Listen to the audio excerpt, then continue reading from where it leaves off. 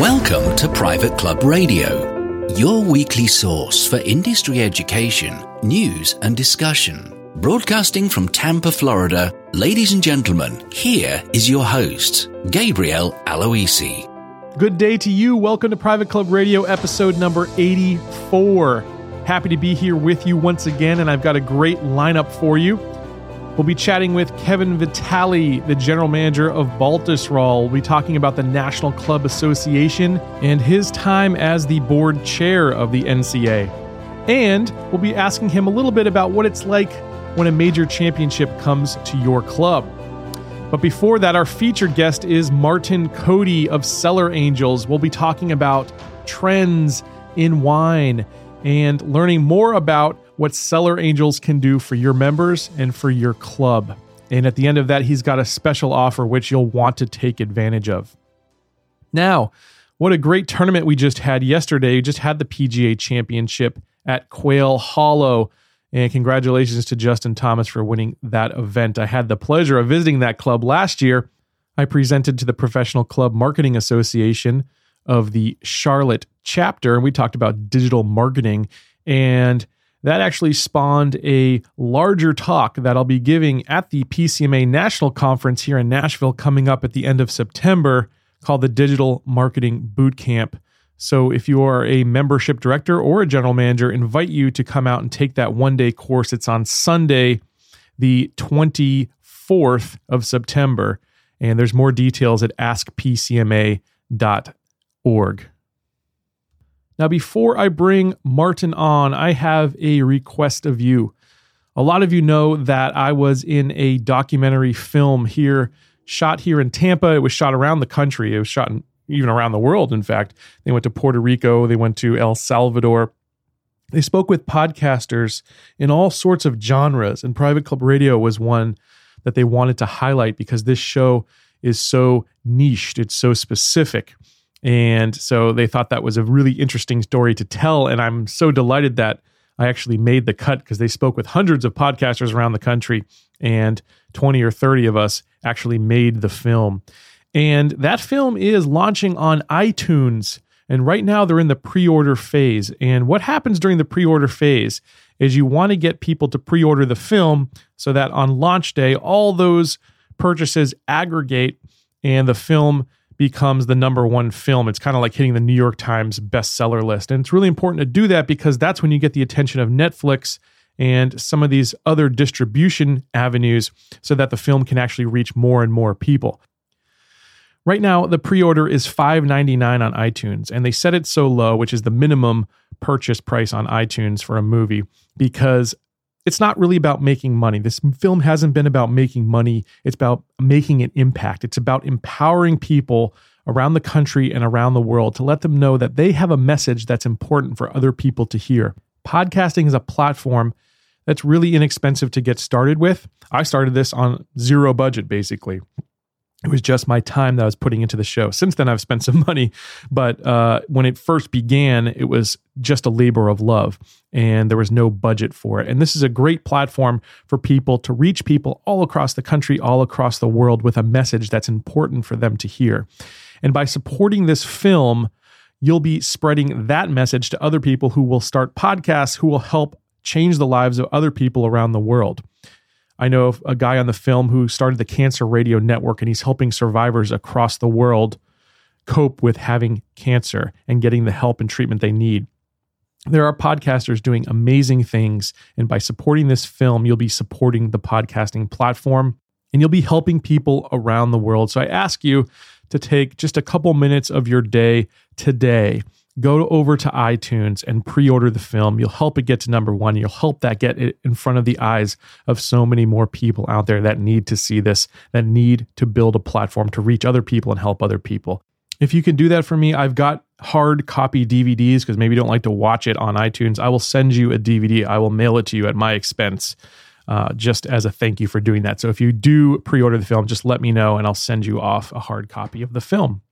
Just go over to iTunes, search for Messengers Doc. That's the easiest way to do it. You'll see it pop right up. It's kind of black and white cover and with a microphone on it and some waves or something. Messengers Doc, just search for that. You'll find it. I appreciate it so much. Without further ado, let's bring on our featured guest. My guest today is Martin Cody. He has extensive entrepreneurial experience founding 3 different companies dealing with retail wine, real estate holding, and land management. Martin has extensive national wine industry contacts and leverages his experience as a former brick and mortar wine store owner and those relationships to accelerate growth of his newest venture, Cellar Angels. It's an online fine wine curator specializing in Napa and Sonoma boutique wineries. He is active in children's charitable causes with his wife, and he has founded Cellar Angels to further those efforts. Martin, welcome to Private Club Radio. Gabe, fantastic to be here. Thanks so much for the opportunity. Very exciting. Well, first thing I want to start off with is you were just featured in Wine Enthusiast. So tell folks a little bit about that and what you guys are doing. I thought that was really exciting. It was very exciting. Thanks so much for the mention there. That actually came about as a result of social media, which I had long, for a while, scorned because I have a lot of gray hair and wasn't certain that social media was worth it. But that came about with really Twitter, LinkedIn, and Instagram, people finding out about what Cellar Angels does and has been doing for a couple of years, because as a fine wine curator, we feature wines direct from Napa and Sonoma that are the private higher end boutique wines, but a portion of every single transaction goes to a charity the consumer picks. So Wine Enthusiast got wind of that, and they put together an article and profile of 6 companies that I think they called it liquid philanthropy, and companies that are doing good in the beverage business, but also giving back at the same time. And so for us, it's been part of our mission and DNA for the last 7 years that every single transaction benefits a charity. The consumer gets to select it from a drop-down list. And we're really kind of fun when you can buy great wines and also impact someone's life and make a difference. So we're thrilled with the mention. Yeah, and I love to see when good folks are being given the publicity that they do deserve for doing the right thing. So that was really cool to see. I'm here to talk to you today about not only wine but actually making a lasting impression on people. Our country clubs that we're designed to make those lifelong, lasting impressions and relationships. Can you tell me a little bit about how that plays out for you? Sure. And I think first of all, country clubs or golf in particular and wine are 2 of my absolute favorite topics. I love them both with a passion. And there's a lot of parallels between country club and wine, specifically golf and wine.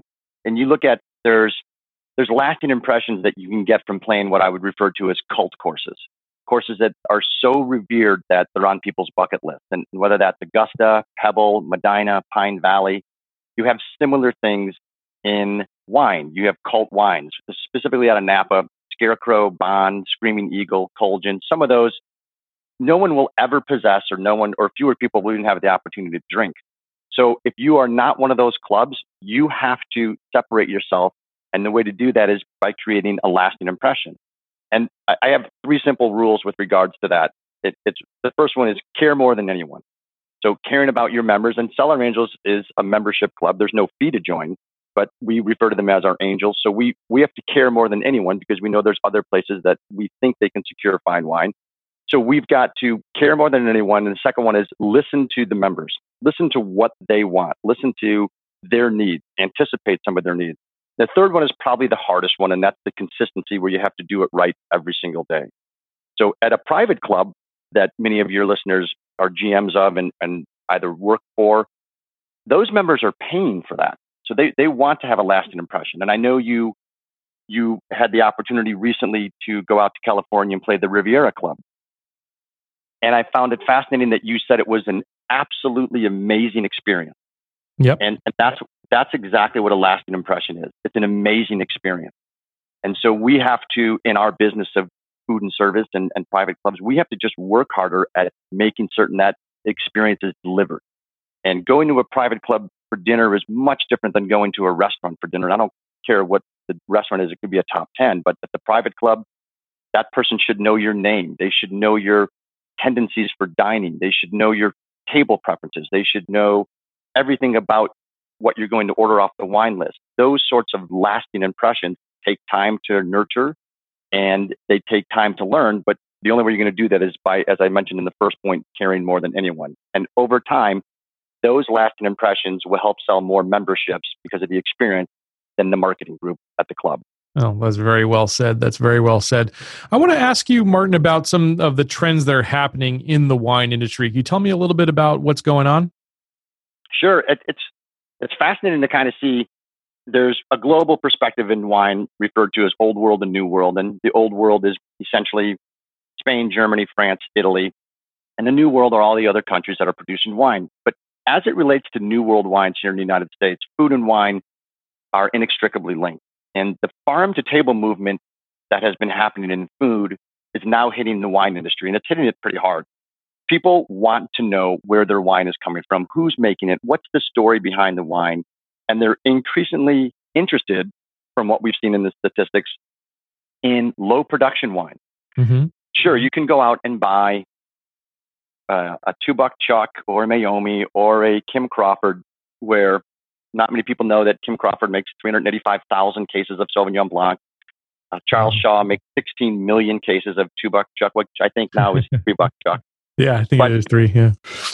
It's very difficult to find a unique experience in that. And people are just kind of gravitating to say, okay, not too dissimilar to some golf courses. We don't have the opportunity to play Augusta, but there are literally over, I think, 50 to 75 Alistair McKenzie courses that you can play. Right. And it's that same way in wine. People are moving, the trend is finding out, okay, I may not be able to buy a Scarecrow, but I know the winemaker or I know the vineyard source. So what can I do to find wines that are actually coming from that exact same vineyard that aren't $1,000 a bottle, that are actually $75 a bottle? So there's 9,000 wineries in the U.S., and we specialize in Napa and Sonoma, which has about 1,500 combined. Many of those wineries don't have distribution outside of California. So people don't know about them unless they are actually in Napa or Sonoma. And interesting statistics, 92% of wine consumed in the U.S. comes from California, but of that 92%, only 5 comes from Napa and Sonoma. 5%. Oh my goodness. Wow. So it's really kind of a shockingly small number, but those are all the small mom and pop producers that when you travel to Napa and Sonoma, and my guess is many of your members have, especially the wine enthusiasts among them, they encountered this firsthand the minute they find that off the beaten path winery, fall in love with that Cabernet Sauvignon that they happen to be tasting in the barrel room or in the person's living room. And they ask, well, can I get this in Florida? Can I get this in California or Vegas or New York? And the answer is no, we don't have distribution. Well, how do you not have distribution? This is an amazing wine. Well, we only made 150 cases of it. Yeah. Wow. Yeah. And you talk about, it's funny, I'm a big believer in scarcity drives behavior and demand. Mm-hmm. And this is what's starting to come for the wine industry. The smaller production places are really starting to garner attention, very similar to getting your fresh produce at a farmer's market. Yeah. I think millennials too got to be driving this, because we know that generation is the one drinking more wine than any other generation, which is, when I saw that, I thought that was shocking. But then that's their whole, the mindset is exclusivity, once in a lifetime, something that's hard to get. And I think that goes really hand in hand with what you're saying right here. It is. And they are starting to drive a little bit of that demand. And they're looking for, and they're also, backing up a second, they're huge into philanthropy. They like cause-based movement. And so what we do happens to run parallel to that. And we started it 7 or 8 years ago, but not specifically for the millennial market, because the knock on them, I'm not certain it's still true, is that they have no money. Right. They're living at their parents' house type of stuff. Yeah. But they are going to be the largest consumers of just about every business product there is in a very short period of time. And you're right, they are driving some of this consumption. Yeah. I think the second big trend you're seeing in wine, in addition to the lower production wineries, is the invasion of rosé, which is something we love. And I don't see this trend slowing down. And you're seeing great rosés being made from not just Pinot Noir, but Zinfandel, Cabernet Sauvignon, Syrah. And it's just, the pink wine is by no means the white Zinfandel from the 70s and 80s. So, so rather, what makes it different? What are they doing now that makes it different, Martin? It's not the sweet wine that I think white Zin had. Yeah. And it's made in, a lot of the higher end ones are made in a Provençal style from Provence, France. And the grape spends the juice spends a little bit of time on the skin. And I don't want to get too technical, just to impart enough pink flavor that it's not red wine. And it's just made from higher quality grapes. Mm-hmm. And so you can sit out on the patio when it's 85 degrees out there and have a very refreshing glass of rosé wine. We actually have a technical term for it. We refer to those as patio pounders. So nice. Well, I'd love that in Florida. We have a 95 degree, 100% humidity days going on right now, and that sounds quite tempting. It is absolutely delicious. So I think the movement to quality and small production, and also the rosé proliferation, are two trends that show no signs of slowing down. Yeah, I bet. How about the internet? How has that changed things with the direct-to-consumer model and what have you? It's been pretty fascinating. The laws of the alcohol industry really haven't changed that much since Prohibition. So back then, when there was about 7 wineries from Christian Brothers and some of the bigger ones, the laws were very suitable. Now, when you have 9,000 wineries in the United States, the laws are archaic, antiquated, and the internet has really accelerated the exposure to which these laws are so dated. So, 5 years ago, the general population, I think, was a little bit skittish about transacting online, except for very, very small dollar purchases. Maybe you bought a book on Amazon and those sorts of things. But today, if you're a business that doesn't allow online transactions, you're almost guilty by association. It's amazing to see the types of items that are being purchased. Mark Cuban bought a plane on the internet. That's funny. So people they're buying artwork at 7 figures. It's not uncommon to see these things at all transact on the internet. And the wine is starting to find a mainstream audience in that capacity.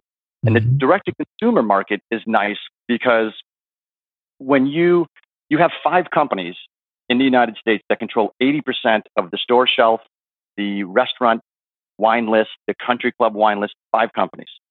So that's not an open or free market. That's essentially a monopoly. And the consumers are actually a little bit tired of seeing the same wines when you walk into a Bevmo, a Total Wines or more. And these are all great companies, don't get me wrong, but they all buy from the same distribution channel. Right. So and this gets back to my opinion of making a lasting impression. Design your wine list around the members' desires, profile, needs, and wants and proclivities versus what your distributor portfolio says you should have. So I'm amazed at how quickly we can, and granted, I'm in the wine industry, I can quickly discern from a wine list how much effort has been put into the creation of that list just by seeing all the quote unquote usual suspects that are on the list. Sure. But the direct to consumer market serves that market where the individual says, I know there's 600 wineries in Napa that are producing less than 5,000 cases. 90 some odd % of them don't have distribution outside California, but I would like access to those wines. And Cellar Angels gives them that access.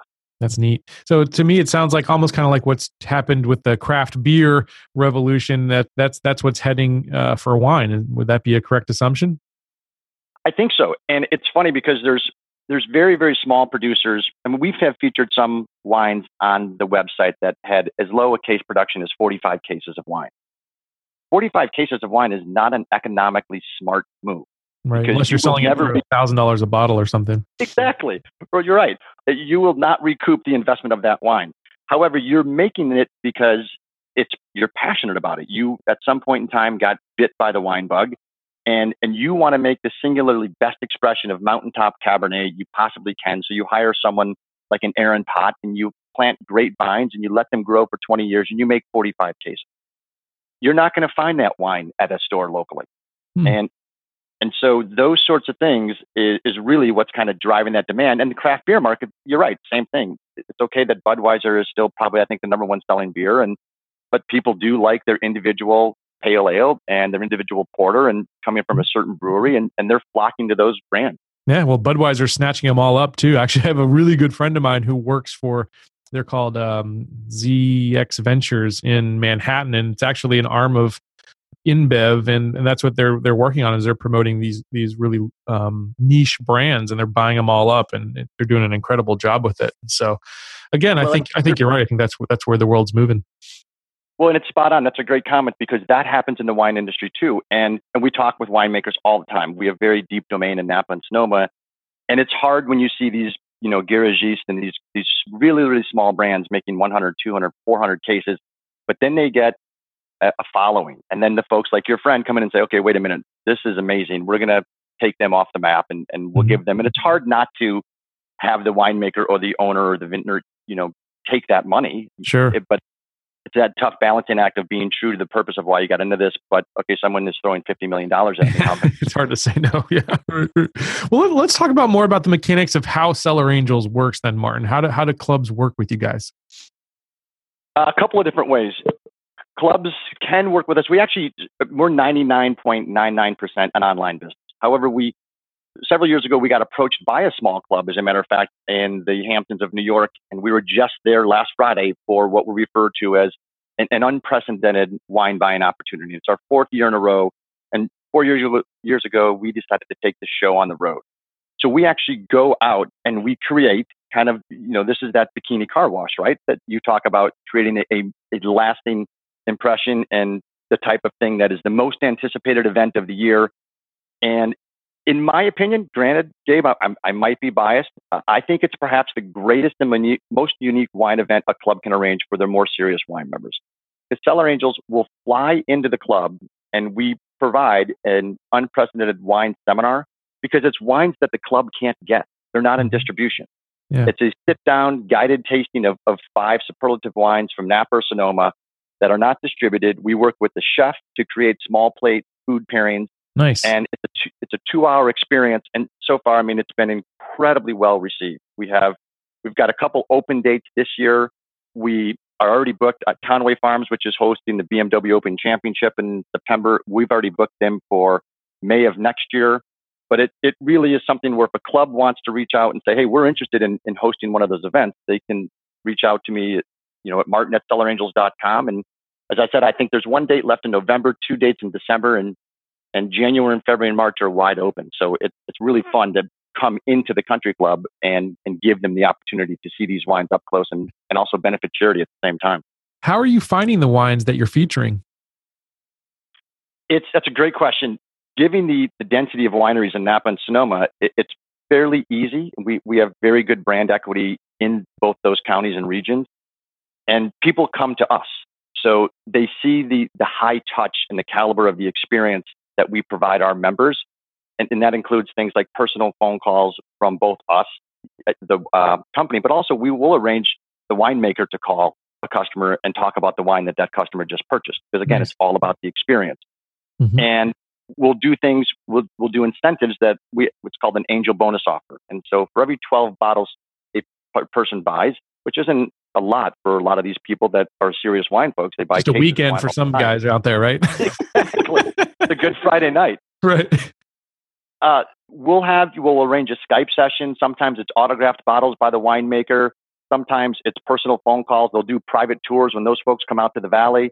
So when the wineries start hearing about the way we cater to our customers, those are the folks that they want to get in front of. And we're a conduit to that. So we're a company that they'd like to be associated with.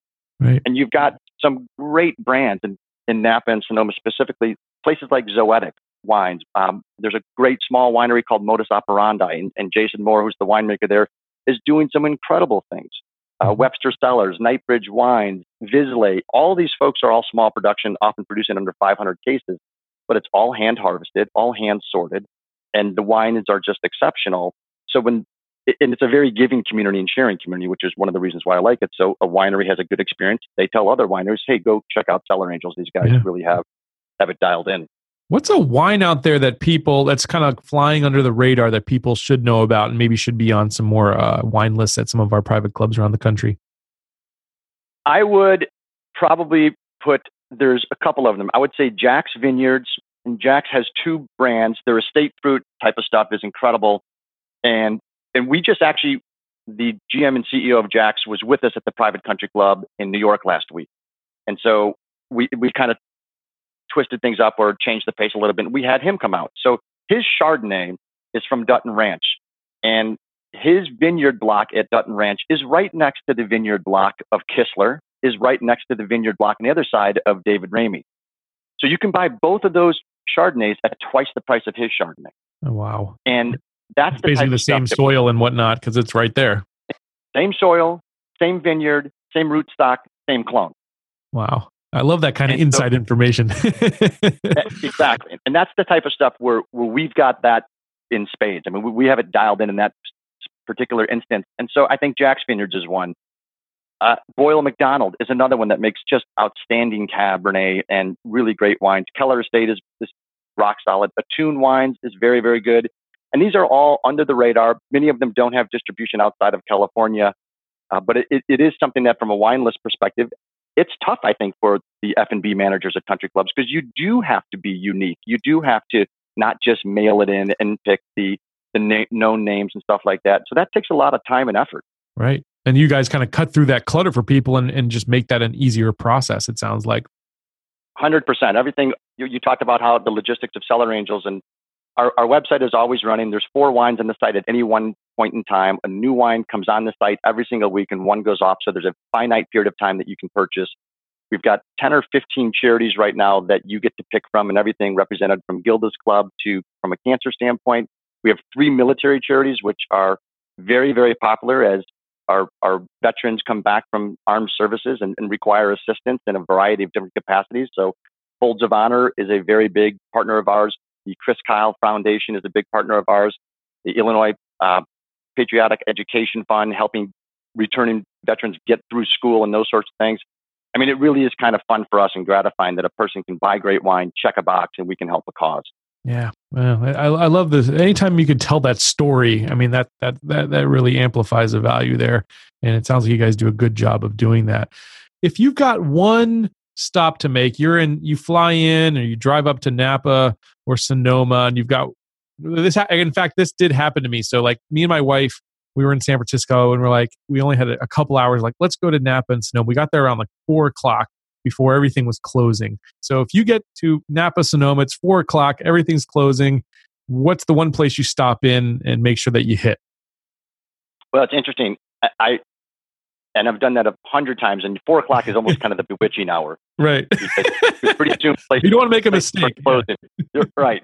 So I think, and this is one that actually hasn't been on Cellar Angels before, but it's one that I'm kind of partial to just because of the surroundings and the way they do things. But there's one right before you get into Napa called Domaine Carneros, and it's 50% owned by Tattinger out of Champagne, and they do sparkling wine, Pinot Noir, and Chardonnay very, very well. Their estate is an incredible grand estate right there that you can sit out on the patio, have a sparkling sampler, you can have caviar, you can have a cheese tray, and you are sitting there at basically the southern tip of wine country looking at the vineyards, and you are pinching yourself because you just can't believe it could get this good. And yet you're only at the gateway to the wine region. From there, I would probably venture up and either work with Cellar Angels to secure a private tasting at 5:30 at some place, or really get into downtown Napa and go to one of the tasting areas there that represent, they're kind of tasting studios, but they represent 8 to 10 brands. Nice. So the small brands are kind of wine collectives, if you will. The small brands will get together, rent space, because they don't have a winery. They're just sourcing great fruit, or they've got access to great vineyards, but they need an outlet to get in front of the consumer. So Domaine Carneros or any of the wine sites in downtown Napa that have multiple brands, I think would be a great not miss thing to do if you're pressed for time. Awesome. That's so cool.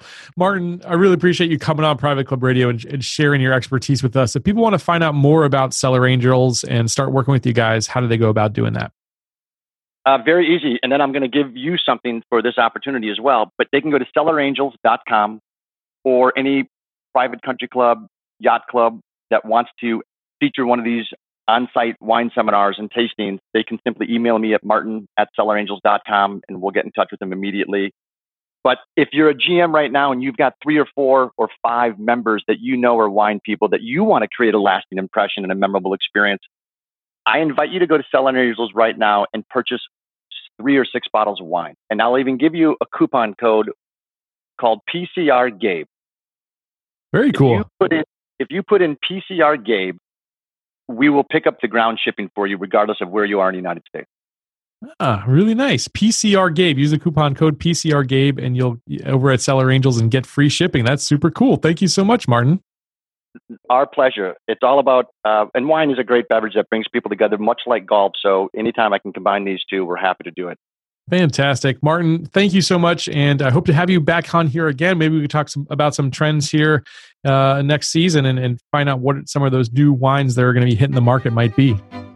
You got it. I'd be happy to. And Gabe, thanks so much for the opportunity, and hopefully our paths cross soon. And now, It's time for Club Perspectives, presented by the National Club Association. I'm joined today by Kevin Vitale. He is the board chair of the National Club Association. He's also the general manager of Baltusrol. Kevin, my first question for you today, it's got to be quite an honor to serve as board chair of the NCA. Can you tell us a little bit about that? Sure, Gabe. I've been involved with the National Club Association for about 8 years now. Started on the foundation and then went on to the board. And then started my way up as the officers, starting with secretary, going to treasurer to vice chair, and now chairman of the National Club Association. And it's just been a great experience. The National Club Association is really the association that protects and supports the private club industry. And it's just been great over the years to get involved and network with senior leaders of the industry, and also some of the greatest talent, whether it's been in the consulting field or, quite frankly, members of clubs, presidents of clubs. So it's just been a great experience, and it's been a great time to be involved with all the regulating that's been going on in Washington, and really strategically figuring out how clubs can react to some of that. Yeah, I can imagine it is. So tell us a little bit about the vision that you have for the NCA during your tenure as president, Kevin. Well, there's no question that we want to engage more in advocacy. We want to be engaged more on the Hill. We want to increase our lobbying effort. And the reason for that is that how Washington has been working over the last 8 to 10 years is really through executive orders. And even though we aren't the target of many of those regulations, we can be somebody that's affected by that. So we feel that the National Club Association needs to have a stronger representation. And that what we've been doing is making sure that our members, the club, private club in general, is more aware of it. So we've really ramped up our efforts to be engaged more and make sure we protect the clubs through this process. Yeah, absolutely. What can you go into a little bit more detail about those plans that you and the board have for this year and moving forward into the future of the NCA? Well, what we're doing is making sure, first of all, that the private clubs of this country are aware on how we can help them and represent them for that. We're the only association in this industry that has a lobbyist that goes on the Hill regularly, that keeps us informed on the things that are happening. Also, that what's happening at the state level, too, because depending on what region of the country that you're in, there's a lot of activity for that. So one is, first of all, help educate. What are these regulations? What do these things mean to us, meaning the private club? So helping private clubs understand, here's what this really says, and here's what could possibly happen on it, and then making sure we communicate that. What we're not trying to do is letting clubs know, here's exactly what you need to do. And the reason for that, Gabe, is sometimes what that means to a southern club, to a northern club, could be two different things. Sure. For that. But it's important that we get the message out of that this is what's happening. And then because there's over 5,000 private clubs in this country, and of course it's a major industry, that we need their support as well to help engage in this. And so we've made this a initiative probably about 2 years ago, and it has increased dramatically on the support that we're getting from private clubs, and making sure that we have a strong lobbyist program going forward. Very nice. Kevin, if you could wave a magic wand in Washington, what would you like to see happen? You know what? Country come first. I would really like to see both the Republicans and the Democrats a little less about party and a little bit more about what needs to happen for the best of the country. I'd like the left to come a little to the middle, and I'd like the right to come to a little bit of the middle. Again, I don't think they look at anything and first reaction is, okay, what's best for the country? I think it's, okay, who put the bill in? Was it a Democratic bill or was it a Republican bill? Right. And they just stay on party lines. That's true. It happens a lot. Are there any particular issues that you've got a pulse on or that you're keeping an eye on there in Washington? Well, you know what? The Department of Labor overtime rule that they are changing. In the Obama administration, it was going to be a challenge how to manage and run our operations with the language that was put in there. That bill was killed. However, it will be coming back onto the docket with some major adjustments. So we're certainly looking at that. Of course, healthcare is a big issue with everyone, and what actually is going to end up with that, it's very difficult to speculate, but also it's extremely challenging to say that it's fundable at this point. So something's going to have to give, and it'll be interesting to see where we end up in healthcare, which affects the entire country, just not private clubs. Right. But it does affect clubs.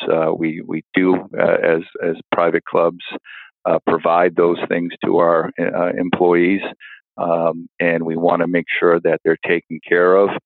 We just like to have a better understanding what's coming up the road. Yeah, absolutely. Well, I'd be remiss if we didn't talk golf, having you as the general manager of Baltusrol on, Kevin. The last major of the year, the PGA Championship's coming up shortly, and you just hosted this event last year. Any advice for managers out there for when the PGA comes to town or a major comes to town at your club? Well, take your blood pressure every day. Make sure you're okay there. You know what, Gabe? And I've already talked to Tom down in Quail Hollow. Make sure you spend a little time to see it. You'll be amazed because it's just such an overwhelming experience. Because none of our clubs are built for this. We're not stadiums. Yeah. So when you have 40, 50,000 people coming a day, and literally they build a town on your facility to host this. It's a sunrise to sunset operation that requires a tremendous amount of energy from you and your staff and your members. The advice I'd give to everybody is just take a little time during the day to see what's happening, because it's sometimes once in a lifetime. I've had the pleasure of hosting two on it, and so just experience a little bit, because it's if you allow that to happen, you'll find that you're probably going to get experiences of a lifetime, whether it's just engaging with some of the professionals that you can engage with, or it's just something that's happened there that could be special. I think that's great advice just in general and in life, and not only just, when major championships come to town, but to really appreciate, where you're at and what's happening. That's just some great advice there, Kevin. You've hosted 7 U.S. Opens. So what is it about Baltusrol that makes it such an ideal venue for that championship? Well, Gabe, I get asked that quite often, and I can tell you there's probably a half a dozen to maybe a dozen clubs in the country that have that mystique, that just have that aura. And fortunately, we're one of them. We've hosted more majors than any other club in the country. It's us in Oakmont. So having that tradition and that history, you can't buy that. It just comes about on that. And so just we're one of those clubs at Baltusrol that just has that. And it's our brand. Yeah. And for us, is there a way that you nurture that, Kevin? Oh God, yeah. Everything we do starts off with our brand. So everything that we do, whether it's our strategic planning, our master planning, our services, our capital improvements, the first thing we look at is, does it fit our brand? And we clearly know what our brand is. I know a lot of clubs struggle with that. But that is foremost. We started in 1895. So we know what the leadership of this club did before us. We know what we need to do now to set up the future leadership, and we take that very, very seriously. Any advice for clubs out there who are trying to build that mystique or that brand? Set that up that you can be successful. I see many clubs that set up their strategic plans or set up their mission statement. It's something that they may not be able to obtain. And then it's, you're dead in the water before you start. So you really have to evaluate what type of club you are and just make you the best type of club you can be. But you really have to dig down and deep and say, okay, what are we really, what is our brand? And what are we good at? Some clubs, it can be where we want to be the best club in the region, or we're going to want to be the best club in the state. But very few clubs can, our mission states we're going to be one of the best clubs in the world. Yeah. And we're able to achieve that. But that's because we've had the tradition and history to support it. Right. I know many club managers and club boards that do a great job because they stay within what they're good at, and they're very, very good clubs, and they get it. Unfortunately, I see other clubs that keep on striving for something that it's going to be very challenging to achieve. And what happens at that point, Gabe, is they just get frustrated. Mm-hmm. Yeah. Yeah. It sounds like the lesson there is to stay true to yourself and to who you are. Kevin, last parting question for you. When folks look back at your brand, so your tenure and what you want to have as a lasting legacy, what do you want them to remember, Kevin? Well, I would tell you that my goal in my tenure of the NCA, and it's been my goal since I started it, is to make the National Club Association just a little bit stronger and a little bit more focused on what the National Club Association's mission is. And it is really the association that supports clubs. The Club Managers Association supports managers. The PGA supports the pros. The golf course superintendents supports them. This is the association that really protects and supports clubs. And my goal in my tenure is just to make that a stronger emphasis, and really something where the private club says, boy, the National Club Association really looks after us. And that would be my goal. Well said, Kevin. Well, thanks so much for joining us. And I invite our listeners to check out the National Club Association at nationalclub.org. See about all the education and initiatives they're doing over there. Kevin, hope you have a wonderful rest of your day. Gabe, have a great day. To learn more about the National Club Association, please visit nationalclub.org. Well, that's going to wrap things up for this week's episode. Don't forget to pre-order your copy of The Messengers. Let me know about it. I'll pop that DVD in the mail to you, and maybe I'll even get the filmmakers to sign it for you. They live here in Tampa. I can make that happen. I'll catch you back here next week, and until then, here's to your membership success.